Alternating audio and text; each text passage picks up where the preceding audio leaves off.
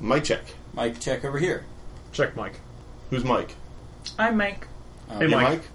Welcome to iPodcast Magic Missile, where we play games and talk geek.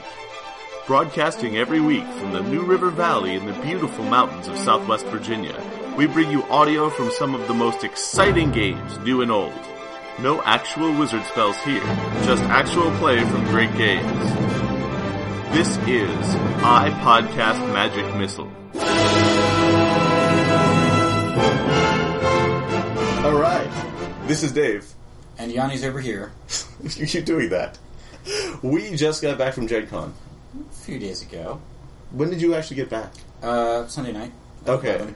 Yeah, I went over to Columbus. I didn't get back till like the Monday afternoon. So, awesome time? Oh my god. I know, tell me about it. I always, the worst part of Gen Con is leaving. There's just so much cool shit going on, and there's, like, literally need to clone myself so that I can do it all. And even that probably wouldn't be enough. So, the thing we both did together at Gen Con was I did Games on Demand and you did Games on Demand. And what is Games on Demand? It is you come up and say, hey, I want to play some games that maybe I've never played before or even heard of. And then they're like, okay, here, have some games. And you play them. Okay, I'll break this down. First of all, Games on Demand, absolutely awesome. We were told by some people that it was one of the best organized, most fun events at Gen Con. Like, people coming in off the street, not off the street, off the balcony, Concourse. I guess, off the concourse, sure. This is also organized by a bunch of super awesome human beings, and if you didn't get a chance to meet all of them, Yanni, you should have, because you missed out. Yeah. But, a bunch of them. Yeah. I'm not going to name... Here's the thing I'm not going to do, this podcast. I'm not going to name a whole lot of names because I don't want to leave anyone out. But if I hung out with you, you're awesome. Just letting you know. You might still be awesome even if I didn't hang out with you. Probably. So, Games on Demand, basically what it is, a bunch of us GMs from all around the country, all around the world, really, volunteered. We had a few people from overseas, Scotland, Germany, volunteered to run games. We brought whatever games we liked, mostly indie stuff, some Evil Hat, some small press stuff, too. And there's a few game designers there. I got like 5 or 6 people to sign my Hillfolk book, because they all contributed settings. Like Robin Lawless, who wrote it, mined the indie role-playing game movement super heavy. So yeah, I think I actually got, like, between the signing on Thursday and running into, aka stalking GMs, getting about 8 or 9 different signatures in there. So I'm well on my way to collecting them all. So, like Pokemon here. Yeah. So basically everyone brought their games, and everyone could run either 2 or 4 games. So they had laminated menus. Jason Morningstar put those together. Which are freaking awesome. Yeah, Yanni brought his home. I did not. So you sign up for time slots, you put your menus out, and people get boarding passes. It's kind of like being on a plane. You're in Zone 1, Zone 2, Zone 3, except these were dragon, elf, goblin, hydra, somewhat alphabetical fantasy monsters. Lich. Yeah, it doesn't really matter. The point is that we handed these out about an hour and a half before each slot were 2-hour slots. Games were 2 and 4 hours. You took your boarding pass. About 10 minutes before, they started calling boarding passes. So you go up there, you say, there's an open game I want to play in. You pick it. If that GM has not had a game picked for them yet, that game becomes the game you're playing among the 2 to 4 games. The other sheets go away, you cross off the other ones, and the games fill up, and everyone goes into the room. You're at table 2. You're going to be playing with this person. Some of the games were run by designers. Some of the games were just run by us awesome GM people. And there was just a lot of really great, mostly indie gaming in there. It was a super cool environment, super friendly, super diverse. I thoroughly enjoyed the whole experience. And I stayed at Games on Demand pretty much the whole weekend. I ended up running 3 2-hour sessions and 1 4-hour session, because I was also doing some volunteer work for... What games did you run? I ran on the first day 2 rounds of Baron Munchausen. Actually 4 rounds, because it really only takes about an hour to play. So both groups that played in my 2-hour slot, we played a game and then we played another game.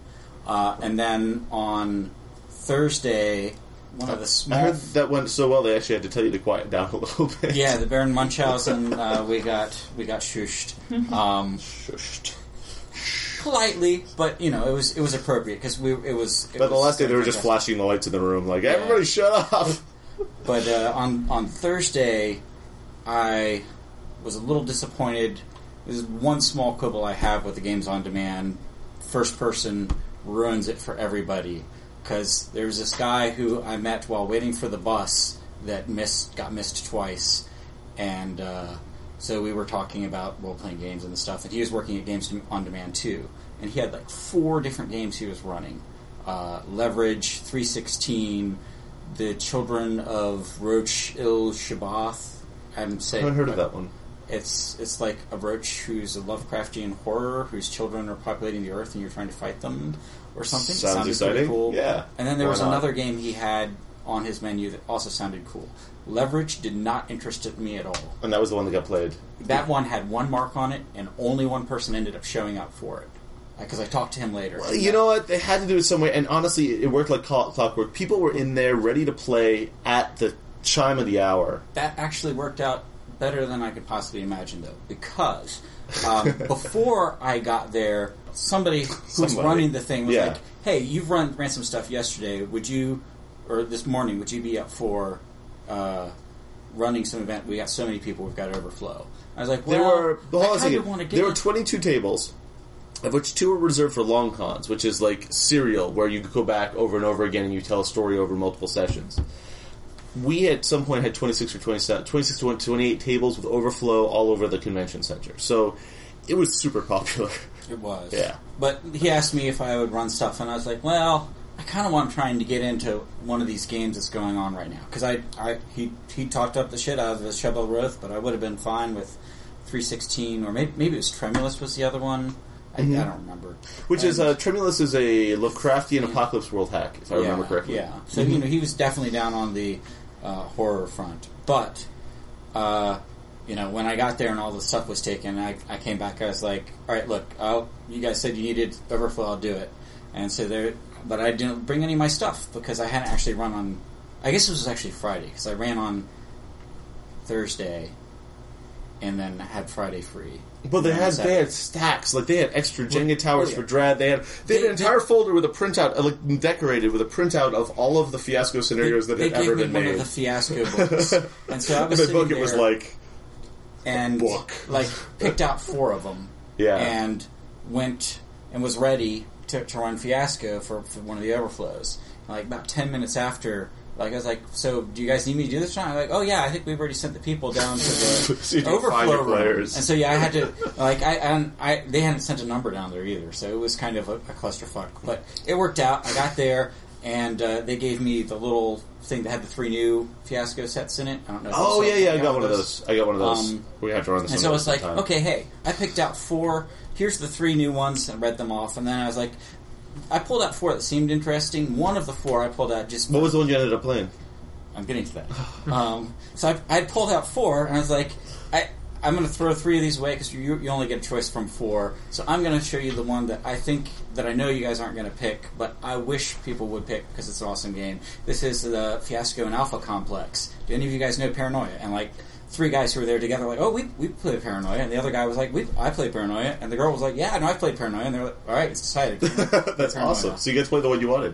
Why? Because we had 5 people, I've ended up facilitating. Well, you facilitated the one you wanted. I jumped in as a computer occasionally. Friend computer? Yes. And we had 3 people playing clones, 2 of whom had got activated early before the first one was killed, and all of whom were convinced that they were the first clone, which was awesome.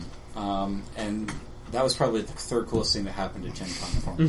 So the games that I ran were... excuse me. The games that I ran were Inspectors on Mighty Thews, Monster of the Week, and I did run I facilitated a fiasco with 3 people that had never played before, which was actually really cool. I ended up running for a lot of people that had either never played indie games before or never played role-playing games, like a couple people. It was awesome. It was like they just took to it. People were still talking about that fiasco game the next day. They came up to me, and they were like, we're still talking about that wacky fiasco game. Did not get a chance to play to run Siron, I'm sorry, which I was a little disappointed at. It's a great game. We have RIP. You can listen to it. Games I played. So I played in 2-hour Monster Hearts game, which I didn't think you could even do. But they Jen Martin managed it. Nice. Hey, little sis. I played Project Ninja Panda Taco, which is Jen from Genesis, Jennifer Steen's a game. That was fun. It was kind of it struck me as kind of a party game. Like not super serious. Maybe the mechanics were hard to understand at first, but like it was a lot of fun. Hollow Point, which is a super spy thriller type game. It's okay. Again, it wasn't my favorite thing in the whole world, but if you like that genre, if you like the sort of like spy team genre, I think it does that job. You and I played Vast and Starlit with Epadiah Ravicol, who is one of the designers of Dread and several other very good games, and that's a nano game. Fits entirely on an index card. Although we use some of the optional rules from a second index card. Oh, wow. Yeah, I know. I have all four. Oh, do you have all four? Yeah, Because Yanni walks off to try to get the... It's okay. It's okay. They can't see. They're on the radio. Well, they look, see. he brought them. Look, aren't they pretty? They've got pictures of stars and stuff on them. They sure do. Fun, glossy. That was a lot of fun. We actually played with a bunch of people, and that was a neat game, especially for something that fits on such a small thing. That was. The other things that I got a chance to play were a couple of things under development by some of the Giant Cast people, and I also have to say I spent a lot of time hanging out with the Chicagoland crew, including the cast of the Giant Cast. Absolutely awesome people, every single one of them. Thank you guys for just making me feel at home out there in the Midwest again. But Todd and Tom are designing, and I'll let them tell you when they're done with it. But a game called The Sword, the Crown, and the Unspeakable Power, and that is an Apocalypse World hack that sort of simulates the dark fantasy Game of Thrones type of a situation. And I am going to try my damnedest. They promised me betas, but I think that's a thing that just... I'm going to want some of that. Yeah, I know. Yeah. So that's a thing that's just going to have to happen at some point. And that was a truly epic game. We actually played 2 sessions of it. We played one in an official slot, and then we squeezed one in over a lunch break when Todd wasn't running a game the next day. The other thing I played, Yanni, you got in on this too, was Todd and Megan's game Time Cellist, which I played before at Forge Midwest, which is the 80s teen movie Goonies... wacky adventure. I don't even understand. We played in the 1950s. We were greasers. It was a lot of fun. It was. It's a super lighthearted, fun game. That was probably my second favorite game I played at. I believe you. Gen-Con. And that is another one that I think we need to get our hands on to play it here. So yeah, and then played some Vestithal in one of the hotel lobbies. That game didn't last very long, but it was a lot of fun. And then the last day, I wasn't even going to play a game, but there's a game. A guy named Paul Riddle is hacking Apocalypse World to simulate World of Darkness.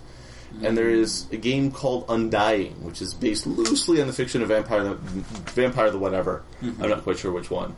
And so, played that the last day. And, boy, that was a lot of fun. Actually had one of the writers for White Wolf there at the table. That's pretty cool. But, yeah, that was intense. That was pretty good. There isn't much else. I have a couple of other stories, but Yanni, what about you? So I played Time Cellist, which was freaking awesome, and Vast and Starlit, which might actually be second or third. I don't know. That was pretty much right in my wheelhouse too. But maybe for you more than it was for me. The first game I played at Gen Con, a bunch of people were at Games on Demand after the Games on Demand party, and they thought we had the room until midnight. So there was a meeting to kind of prep everybody. Not everybody showed up, but the person who was running it thought we had it until midnight, and so was going to run a game called Danger Patrol, which is in open beta. Danger Patrol. And oh my god, this game is so awesome. Think 1940s, 50s, 60s Buck Rogers, Flash Gordon. Without the sexism, but with all of the other crazy, awesome tropes. And, yeah, we had an impromptu scotch tasting before we started. Again, the whiskey might have slightly colored it, but I don't think so, because the game's everyone awesome. Everyone who played Danger Patrol thoroughly enjoyed it. Admittedly, people were playing... It was also... Kids were playing some of the games that people ran. Danger Patrol was a popular one. Inspectors was another super popular one. Evidently, because the indie press people were actually down selling hard copies of some of the games, and Inspectors sold out. Yeah. Because evidently everyone was running. They're like, you need to tell us what everyone's running next year so we can bring copies. So that's... I played something else. We should say what Vast and Starlit is about, because it like I said, we said that it costs $1. And you have to draw. We didn't say that you have to send him $1 and draw a picture. Yeah. But you do. If you want to get it. Or run into him find at a con. him outside of a con. Yeah. Because you can't actually buy it in a con without a vendor license. But it's basically you're stowaway, or you're trapped on a sort of a mysterious ship. You've escaped from a galactic prison, and you're sort of the ragtag band of people trying to make it. And there's the setup is actually a little bit like Fiasco. You go around and everybody asks questions, like you develop relationships, and I'll decide why you should all be the captain. Mm-hmm. And then you go. It's a neat game. It is. You get to draw a spaceship. You definitely get to draw a spaceship. We draw a really cool spaceship. But what else? So I did a bunch of running Steve Jackson games. I ran Give Me the Brain and Shea Geek for a bunch of people. Classics. Yeah. But very good games. And I found a misprint in the in the Give Me the Brain, which is the Steve Jackson 3rd edition. They had a card that had one hand on it as the cost for job, and two hands on it as the cost for the job, which is a little confusing. So you get money for finding the errata? No. Maybe it was a hand and a half job. No. I don't think that even works. Just an error. But both of those went well. I got to play in the Mech Warrior pods finally. Oh, how was that? Awesome. It's awesome. Neither me nor Alex was the most terrible person by at least 2. Like, neither of us got worse than, like, 3rd from the bottom. But definitely light mechs are not the way to go. No, not in those games. You always want as big as you can go. Mission based. You didn't get a chance to go to True Dungeon, because that was the other thing you said you wanted to do, right? Yeah. And if I hadn't been scheduled Saturday to run Apocalypse World, I could have managed it. Or if people had picked Baron Munchausen for the first 2-hour slot, I could have just canceled the second half and felt okay with it, because I'd already done a pickup game for Fiasco and would have fulfilled the commitment I'd offered to do. And then I could have run and gone and done True Dungeon with John and several of the other people who I talked to on Wednesday. True Dungeon, if you don't know, it's sort of like a LARP. It's based on D&D, I guess. Mm-hmm. You go into a dungeon and you're a party and there's monsters, and sort of it's Eye of the Beholder, but for reals. It's pretty freaking awesome. If any of you are old enough to remember the Eye of the Beholder computer game, I'm old.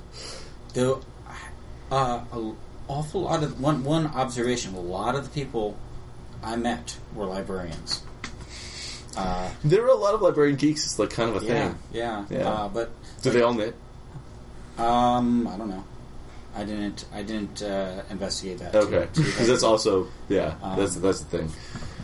Theoretically, I know how to knit, but I haven't done it since I was like a teenager, so pretty rusty. So on Thursday night, the Glitter Guild, which is sort of an assemblage of burlesque performers from all over the country, but a lot from Chicago and Indianapolis, put on a almost 2-hour show that was absolutely fabulous. And I ended up, because I have connections, ushering and got some pretty good seats. And the MC for the night, Pixie, was 8.5 months pregnant in a Princess Leia slave bikini outfit. Nice. And Paris Green, who produced the whole thing and did a bang-up job, was Galactus. That was pretty. It's nerdlesque. It was pretty epic. That was a great show. I'd never been to burlesque before. Just a great time. And the other kind of cool thing that happened was the first night that we were there, because you went and played games, mm-hmm. but I heard there was a bar that people were going to. Mm-hmm. And Jason Morningstar asked me to play The Quiet Year with them, and I said, I'm really sorry, but I heard people were going to a bar. Because I'm a giant douche. But it gets better. So I take Jen and Joe over to the bar, drag them over, and we all get drinks, because so here's the thing. This was the Diana Jones Award. Now, the Diana Jones Award, there's not actually someone named Diana Jones. Back in the 80s, and I looked this up because I did not know, TSR had licensed the Indiana Jones franchise for games, for one reason or another. And you remember TSR, they were who made Dungeons and Dragons before they were bought by Wizards, before they were bought by Hasbro, before they... What does it stand for? Educate us. Tactical Studies Role-Playing. Maybe it's strategy. It's been a long time. It might be strategy. We can look it up. We'll put it in the show notes. Anyway. Tiny Seals rule. Tiny Seals do rule, it's true. I thought Ryback ruled. Anyway. No. So when they lost... I think so. So evidently when they... And this is what I gleaned from my quick skimming of the Wikipedia article. So I might be wrong. But when they lost the license, they, burned and or tore up a bunch of the Indiana Jones paraphernalia. And they encased scraps of something in a Perspex. Perspex is kind of like a plastic polymer. Perspex pyramid. And the fragment of poster or whatever that was in there, it was Indiana Jones, but it just read Diana Jones. And so they started giving this award out for excellence in role playing. And it's been handed down every year to the next person, the next person, the next person. So we're all in the bar, and they're about to announce the awards, and so we all shuffle over, and they announced the award. The Diana Jones Award for this year was going to Will Wheaton for Tabletop, and he deserves it. Mm-hmm. And I can tell you why in a moment. But because I blame him for about half of the indie game thing, just due to his running fiasco on Tabletop. And if you have not watched the Will Wheaton fiasco episode of Tabletop on Geek and Sundry, you really should. But anyway, so... if you have watched it, good job. They announced Will Wheaton, and I turned to Jen, and I'm like, Will Wheaton, it's not like he's going to show up to accept the award. And she turns to me and says, I just talked to him. And sure enough, Will Wheaton wanders up there, and he gives a really great speech. And is just a super awesome guy, and so it's like, oh, me of little faith. But that was cool. I was just in a bar hanging out with people, and Will Wheaton gave an acceptance speech for an award that Gary Gygax created in the 80s. I was actually a little... And he said the circle was closed. I was a little sad because the Steve Jackson booth area where we ran games, while I was volunteering, was right next to the tabletop area.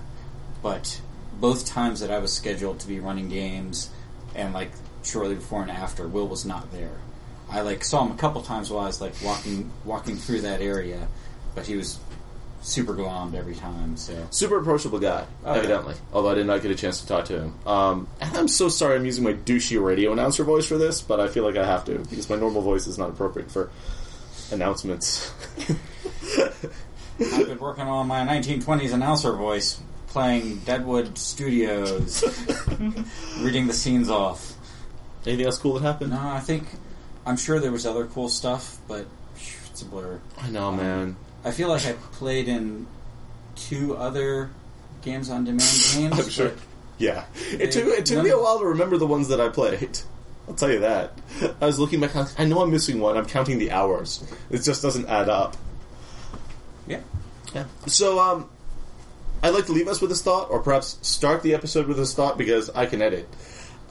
This is something that was written into us by one of our listeners, Colin Sta, or Stay. I think it's Sta. And Colin writes, this is after listening to the second of our Storytime with Blake and Heiko episodes. And he writes, and I quote, if this podcast were a dessert buffet, the Blake and High Cove episodes are the strippers manning the chocolate fountain. Yes. Yes, Joanna. That image. There really is a Santa Claus. Well, thanks as always for listening. This has been iPodcast Magic Missile. Can I just interject, now that you're kind of signed off, that is possibly the best way to walk in on a recap of... So I say to Jen, Will Wheaton's never going to show. Oh no, my dear, he will. And then he did! It really sounded like Baron Munchausen. This podcast is fully copyright by its hosts. Visit us at podcastmagicmissile.com. iPodcast Magic Missile, attacking the darkness since 2012.